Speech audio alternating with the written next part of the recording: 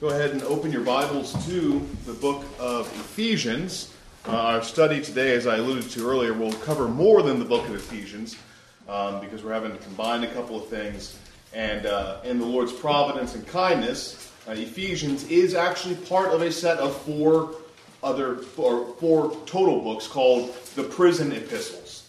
And so that's what we're going to talk about today is the prison epistles with a focus on Ephesians because the prison epistles are Ephesians, Philippians, Colossians, and Philemon. Who wants to venture a guess as to why these are called the prison epistles? Yes. Because Paul is in prison? Because Paul is in prison. So these are letters that Paul wrote all around 60 to 65 AD. It gets hard to date with much more specificity than that. I tend to go earlier, more towards 60. We know he also died around 66, so it's in that window.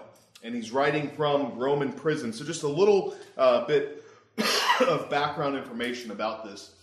So in Roman prison, the way it works is it's not like our current prison system where you go to jail and you've got a bed to sleep in and you've got meals provided for you and all this kind of stuff. Not that prison is glamorous by any stretch, but in this system, you're basically chained to a guard, and that's all they provide you is the guard to make sure you don't run away.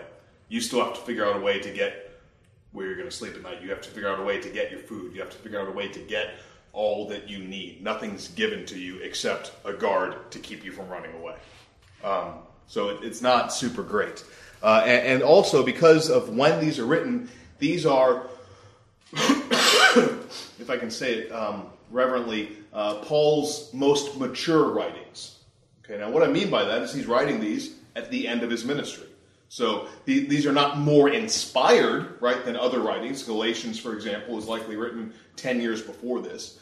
But as he progresses, his own giftings, his own care, his own knowledge has grown and increased. And so while they're no more inspired, they are more mature, more developed letters than the other ones. And so they all go together, though, because they do cover his time in prison. Now, the reason we're going to focus on Ephesians, I'm going to touch on all four of these a little bit to give you kind of a sense of what they're about. But I'm in the middle of a sermon series on Philippians, so I'm hoping that you feel relatively confident with that book. A few years ago, Dr. Phillips did both Colossians and Philemon. Most of you were here for that. If you weren't, they're all available on sermon audio. Again, we'll touch it. We'll cover it broadly in broad strokes. But we'll focus mostly on Ephesians today. So let me give you some just general background. We'll start with Philippians since pretty familiar. So Philippians, again, written from prison, written to the church at Philippi. You can read about the founding of this Philippian church later on if you want.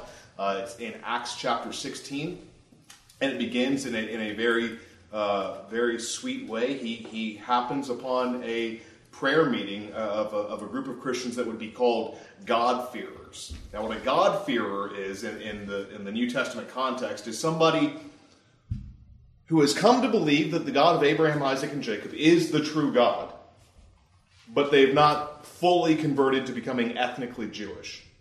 So these are people that are Gentiles, but they're seeking to know and understand the God of Abraham, the God of the Old Testament. And Paul is able to explain to them the Lord Jesus from the Old Testament. And Lydia and her household are converted and baptized, and the church is born. And I like to point out, and I did this in my first sermon on Philippians, that's actually very similar to how this church started. This church is the product of a ladies' prayer meeting, just as the church at Philippi was. It happened, smoke on the waters that way. In that building. Ladies from First Presbyterian Church were praying that the Lord would help them to plant a new church, and here we are, some 130 years later. The Lord uses prayer for those things. Now, the book of Philippians, Paul is focusing really on two major doctrines. One is unity. He's pressing them towards unity, and we'll learn when we get into chapter 4, that there are divisions and strife within the church. And so he sets up in chapter 2 this major focus on, on unity and humility and being gracious and forgiving and long-suffering with one another. And then in chapter 3, he focuses on, as we've been in the last several weeks, perseverance. Because if Paul's in prison, it's because of persecution. And persecution is starting to come in more heavily on the church. Early in the life of the church, they were just considered another sect of Judaism, and they weren't really under much attack. But now, at this point in history, some 20 years later, they are no longer considered a sect of Judaism. And also, the Jews have lost a lot of their social privileges, having abused them. And so nobody's really safe. And so he writes about the needs of perseverance.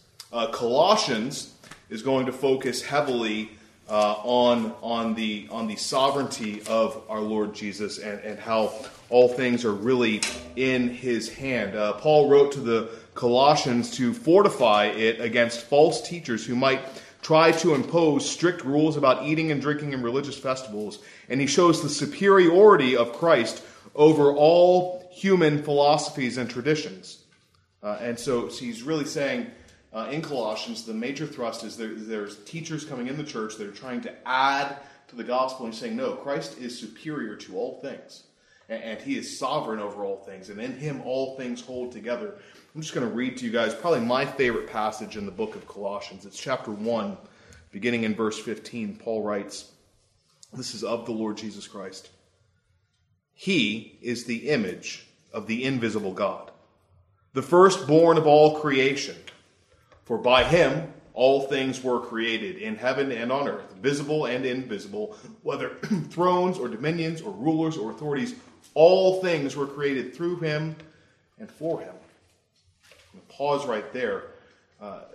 When he says Christ is the firstborn of all creation, he does not mean that Christ came into creation at some point. He means rather that Christ is preeminent over it. In this context, to be the firstborn, to be the eldest, was to be the one who would get the lion's share of the inheritance. So I'm sorry to all of you who have older siblings. You would not know the privileges of firstborn. But that's what it meant here. And we know that he's not talking about coming into creation when he says firstborn of all creation, because then the very next verse says, for by him all things were created. So everything that has been created was made by Christ. Therefore, Christ, when he says firstborn of creation, is not created in and of himself. Then he goes on in verse 17, and he is before all things, and in him all things hold together. Verse 17 would be, chapter 1, verse 17 of Colossians would be another verse, and I throw these out a lot. It would be good for you all to memorize. In him all things hold together. When life feels completely out of control, and when you feel that you don't know what's coming next, and you don't know how you're going to endure one more trial, one more tribulation, in him all things are held together. It feels out of control to you, but it is not out of control to him. In him all things hold together. And it's just such a rich and beautiful passage for that reason. And then he also, he wants them to know that their sufficiency is found in Christ and in him alone. He says in chapter 3, verses 2 and 3, set your minds on the things that are above, not on things that are on earth. For you have died, and your life is hidden with Christ in God. There's a sense in which you, believer, are hidden in Christ. You are protected in him. You are vouchsafed in him. You are kept pure and secure in him. And Paul wants the Colossians to know that. So that's kind of the general theme. And also what Colossians and Ephesians both do in both books, and we'll get to Ephesians in just a minute, is they both follow what's kind of the classic or the standard Pauline format, or at least that's what I was told in seminary, and now I know that of the 12 books he's written, 3 of them follow the classic standard Pauline format, which is not a high batting average for that, but nonetheless, the format is this. The first half of the book, so Colossians chapter 1 and 2, are all about Christ and who he is. And then chapters 3 and 4 are about what you were supposed to do in response to that. Same thing in Ephesians, which we'll get to shortly. Chapters 1 through 3 are all about Christ and what you are to believe concerning him. And then chapters 4 through 6 in Ephesians are what comes as a response to that. This is shorter Catechism 3. What do the Scriptures principally teach? The Scriptures principally teach, first, what man is to believe concerning God. And secondly, what duty God requires of man. The last of these letters that we'll get to in this kind of overview is Philemon. Now, this is not next to the other prison epistles. It's actually the last of Paul's letters. It's right before Hebrews in your New Testament. It's only one chapter. Does anybody know anything or remember anything about Philemon? What's going on here? Yeah, Ford. He's a runaway slave. He's a runaway slave. That's exactly right. He is a slave of Onesimus, and he has run away. And Onesimus is a Christian at the church in Colossae, and so Paul knows Onesimus, and Paul also knows Philemon. But Philemon's not converted, but he runs away from his master, finds Paul. Paul shares the gospel with him. He becomes born again. And Paul sends him back to Onesimus and with this letter saying, I know he was your slave, but now he's your brother. And it is your Christian duty to release him, to let him be free, because if Christ has set him free, how dare you not? And it's a beautiful testimony and shows really it's a living picture of having been redeemed, of having been set free, and Paul is pleading with Onesimus to really live out the faith that has saved his own soul. And so those are the prison epistles. They're all written again towards the end of Paul's ministry, and they all have their own special features. But for today's purposes, we're going to zero in on Ephesians. I've got Philippians on the brain. I'm preaching tonight. So, all right. So, Ephesians. I'm here to say, once again, Ephesians is a really special book. I feel like I say that a lot because there's 66 really special books in the Bible, as a matter of fact. But what's significant about the church at Ephesus, again, this is background information, it's probably the first century church that we know the most about. Ephesus is the only church, no, I can't say that. That's patently not true. Ephesus is one of the churches that actually has 2 letters written to it in the New Testament. Because there's this one, and then there's also the letter that's written to them in Revelation chapter 2. Ephesus, unlike the other churches that we do know about their foundings from the book of Acts, usually it's like a paragraph. Ephesus gets the whole chapter. Acts 19 is all about Paul's ministry there. He was there for 2 years, teaching them every day. It's a well-trained church. It's a well-taught people. And we know that because after Paul leaves, he sends Timothy, his right-hand man, to be their pastor. And this is also the church where John, the apostle, is a ruling elder, effectively. So they're highly privileged Christians. They have been taught and cared for well. And it's significant then to know that background and then see what Paul focuses on in his teaching to them. I think it should be instructive for us because, you guys don't have Paul and John and Timothy teaching you directly, right? But you've been well taught here. And I don't mean just by me. I mean by all the pastors and all your Sunday school teachers, people who have invested deeply in you. Y'all are more mature than most Christians your age. And yet, there's this constant need to focus on the basics. And so we'll look at how he does that in these opening chapters. First of all, I want to point out to you that he begins this section on doctrine, which is, again, chapters 1 through 3. And a large portion of his teaching is through prayer.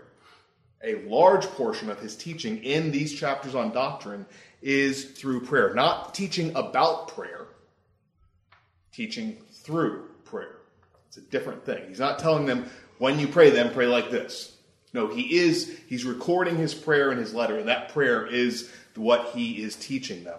And that's, by the way, why I'm focusing as much as I can on writing out my prayers for you guys before the lessons and writing them out for the pulpit prayers, and also why I have you guys that pray on Wednesday night write your prayers, because it's actually a means of grace. I think it's so often so easy to treat prayer as a perfunctory thing. Who knows what perfunctory means? It's just something you do just because you're supposed to do it. It's just something that you tack onto it, right? And so it's really easy, and there will probably be prayers like this for the meals at Beach Week. Lord, thank you for this food. In Jesus' name, amen, right? Like, okay, good. You thank him for the food, but like, you're just saying words, right? You're not really thinking about it.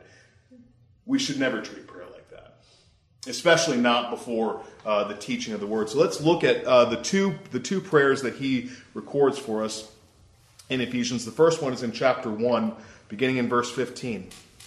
For this reason, because I have heard of your faith in the Lord Jesus and your love for all the saints, I do not cease to give thanks for you, remembering you in my prayers, that the God of our Lord Jesus Christ, the Father of glory, may give you the spirit of wisdom and of revelation and knowledge of him.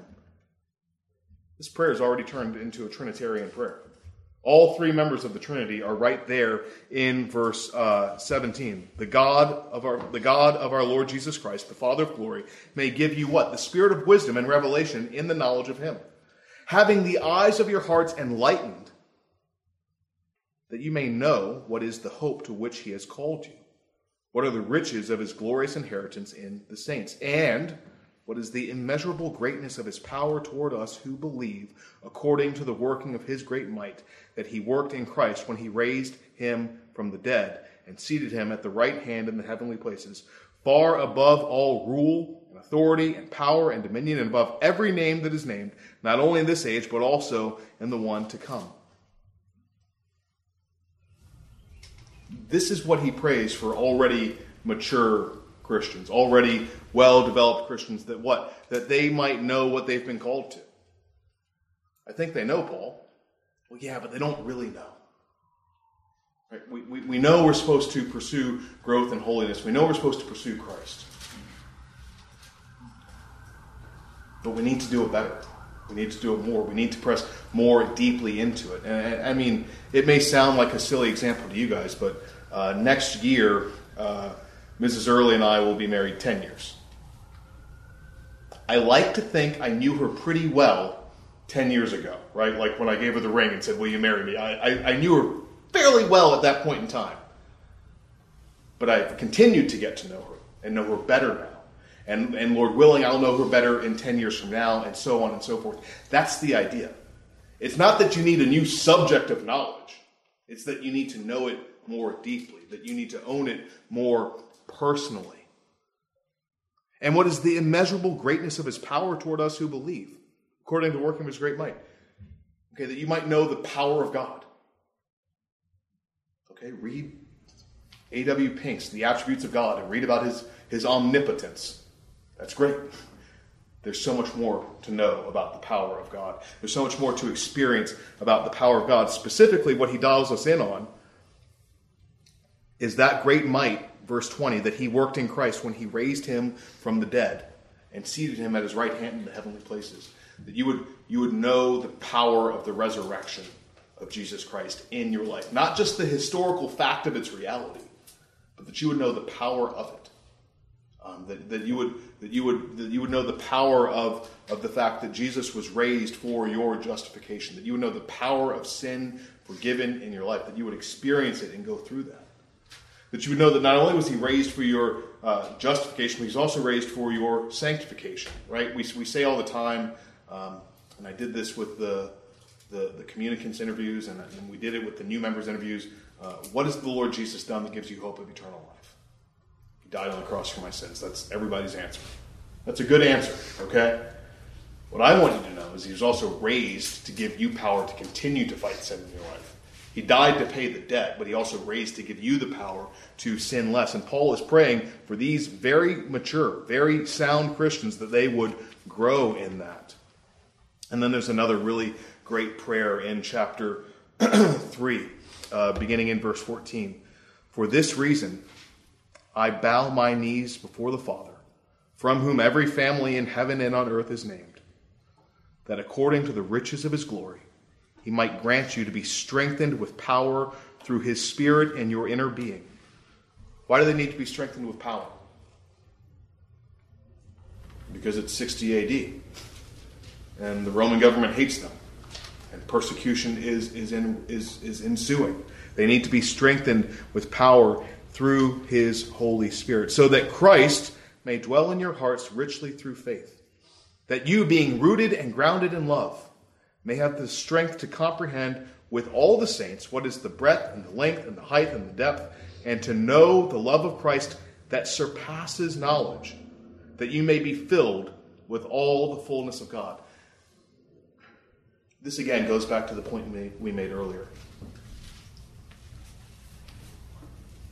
In some sense, every Christian knows the love of Christ. Every sincere, born-again, regenerate Christian knows that, right? Galatians 2:20, he loved me and he gave himself for me. We know that. But there's a pressing into not just knowing it, but experiencing it and being nourished by it, so that you would know the love of Christ. And he says this is a love that surpasses knowledge. There are some attributes of our God. In fact, there are probably more than some. There are many. That are better suited for meditation than explanation. Okay, because what I mean by that is reflecting on it and dwelling in it and soaking it in, because it's not that complicated to explain, but it's rich to think about. My passage for the sermon tonight speaks about he will transform our lowly body to be like his glorious body. Okay, what's that mean? That means we're going to get a new body. Can I say more than that? Not a whole lot. But it's something that ought to give us hope and encouragement as we reflect on it. And the same thing is true of the love of Christ. It's something that we ought to be growing in. And then, of course, there's probably the most famous doctrinal passage in Ephesians. It's chapter 2, which is, one of the clearest declarations of the gospel of justification by faith that you'll ever find in the New Testament, 2:1-10.